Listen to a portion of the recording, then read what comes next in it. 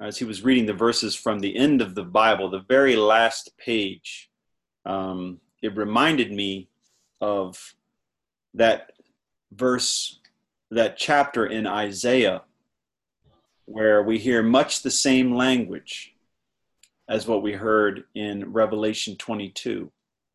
So maybe we could just read it together and share a few thoughts on that idea of coming to the Lord. What do we find as we come to the Lord? So just to reread Revelation 22, verse 17.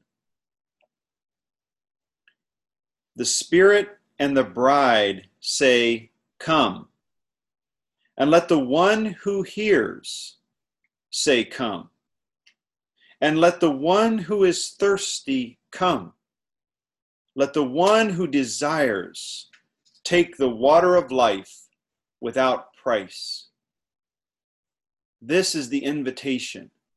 It's the invitation that we hear from heaven, and it's the invitation that we who hear the word repeat to those around us. And hopefully, it's the invitation that the thirsty hear and respond to. And let's look at Isaiah 55, where we see much the same idea. Of course, hundreds of years earlier,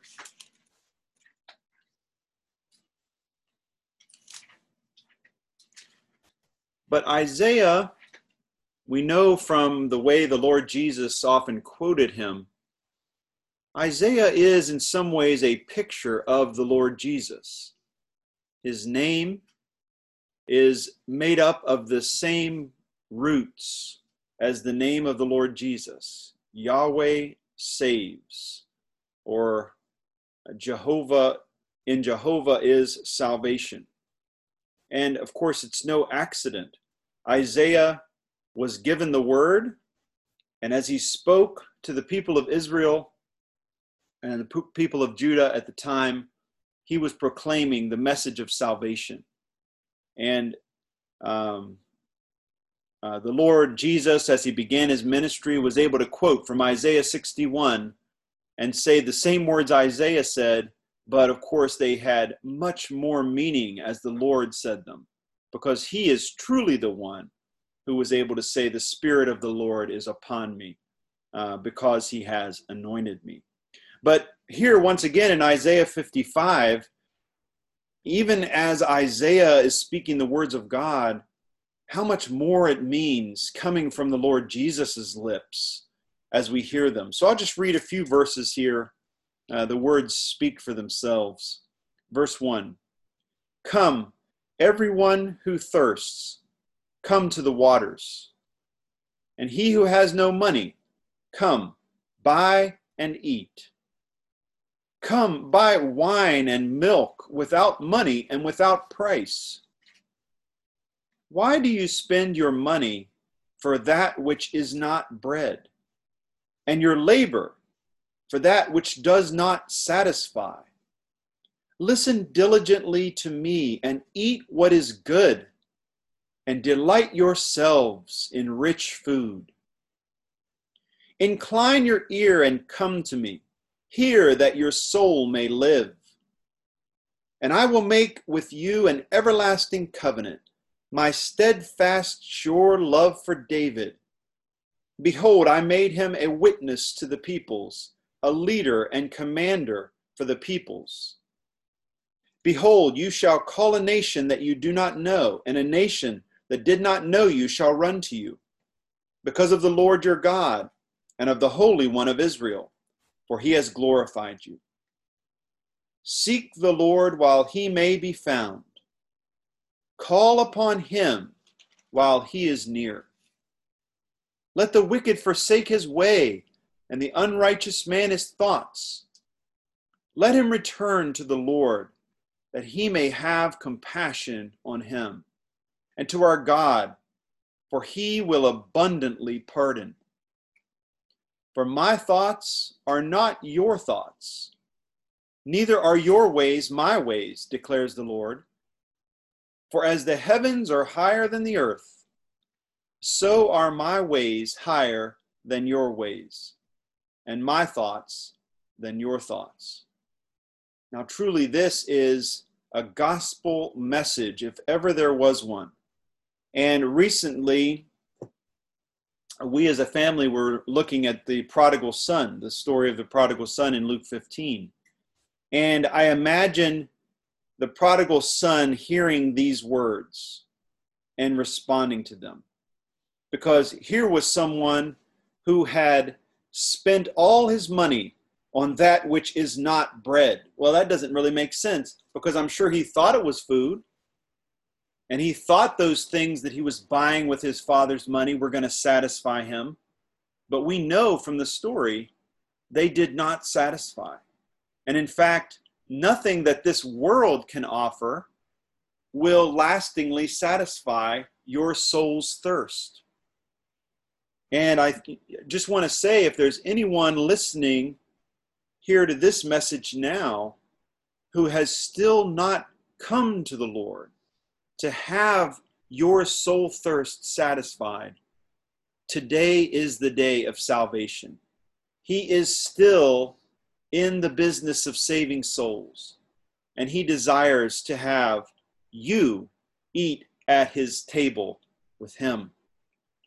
I was thinking of the prodigal son as we see in verse 6. Seek the Lord while he may be found. Call upon him while he's near. You know, it requires, as verse 7 says, let the wicked forsake his way and the unrighteous man his thoughts. The prodigal son needed to say, you know, the way I'm going is wrong. It is not going to lead to anything profitable for me. And he had to do a U-turn. He had to make a U-turn and go back to his father's house.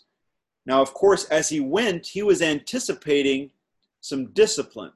As he went, he was anticipating a scene of judgment and anger.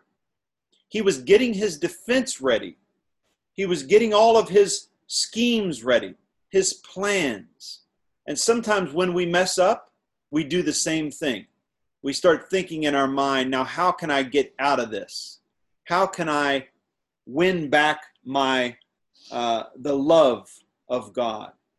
But we see that just as Isaiah says here, it says, let him return to the Lord so that he may have compassion on him, and to our God, for he will abundantly pardon. That is what we find as we come back to the Lord. If you've slidden backward, you believers who are listening, if you've taken a fall, you've tripped, you've fallen, as you return to the Lord, the one you find is going to be a pardoning God, a compassionate God. He is still loving you. He's still merciful. And that's why we come back to him. You know, it's interesting because the next verse that says, my thoughts are not your thoughts, nor are your ways my ways. Sometimes we use that verse as if to say, we'll never understand God's ways. In other words, his thoughts are mysterious. His ways are mysterious. Now that's true to a certain extent, but I think in this verse, that's not exactly what it means. He has actually shown us his ways. Isaiah's point here is, his ways are very different from yours. We know what they are, but we just can't believe it's true. Do you mean, even though I, the prodigal son, have wasted all my father's money, when I get back, he's just going to welcome me in and give me more money? He's going to kill the fatted calf? He's going to throw an extravagant party? That is not our ways. Our ways are the ways of revenge, of retaliation. I'll teach that little boy a lesson. But God is a forgiving God, a gracious God. He is better than us. And so as Ken read those verses, I was thinking of that invitation. Let him who is thirsty come and find living water that can truly satisfy. So for those who are here Maybe you've never come to the Lord to have your soul thirst satisfied. Do it today. Pray and receive that gift of salvation. And for others of us on the line this morning, you might be drinking from other streams, looking for satisfaction in other places. Just remember, all your needs are met in Christ.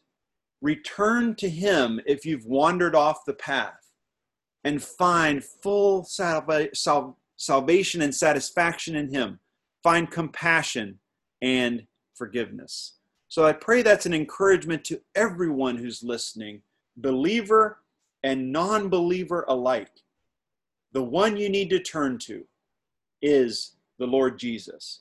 His grace and mercy is far greater than we can understand. So I pray that that's an encouragement to you for the glorification of his name and for our building up. Amen. Amen. Amen. Amen.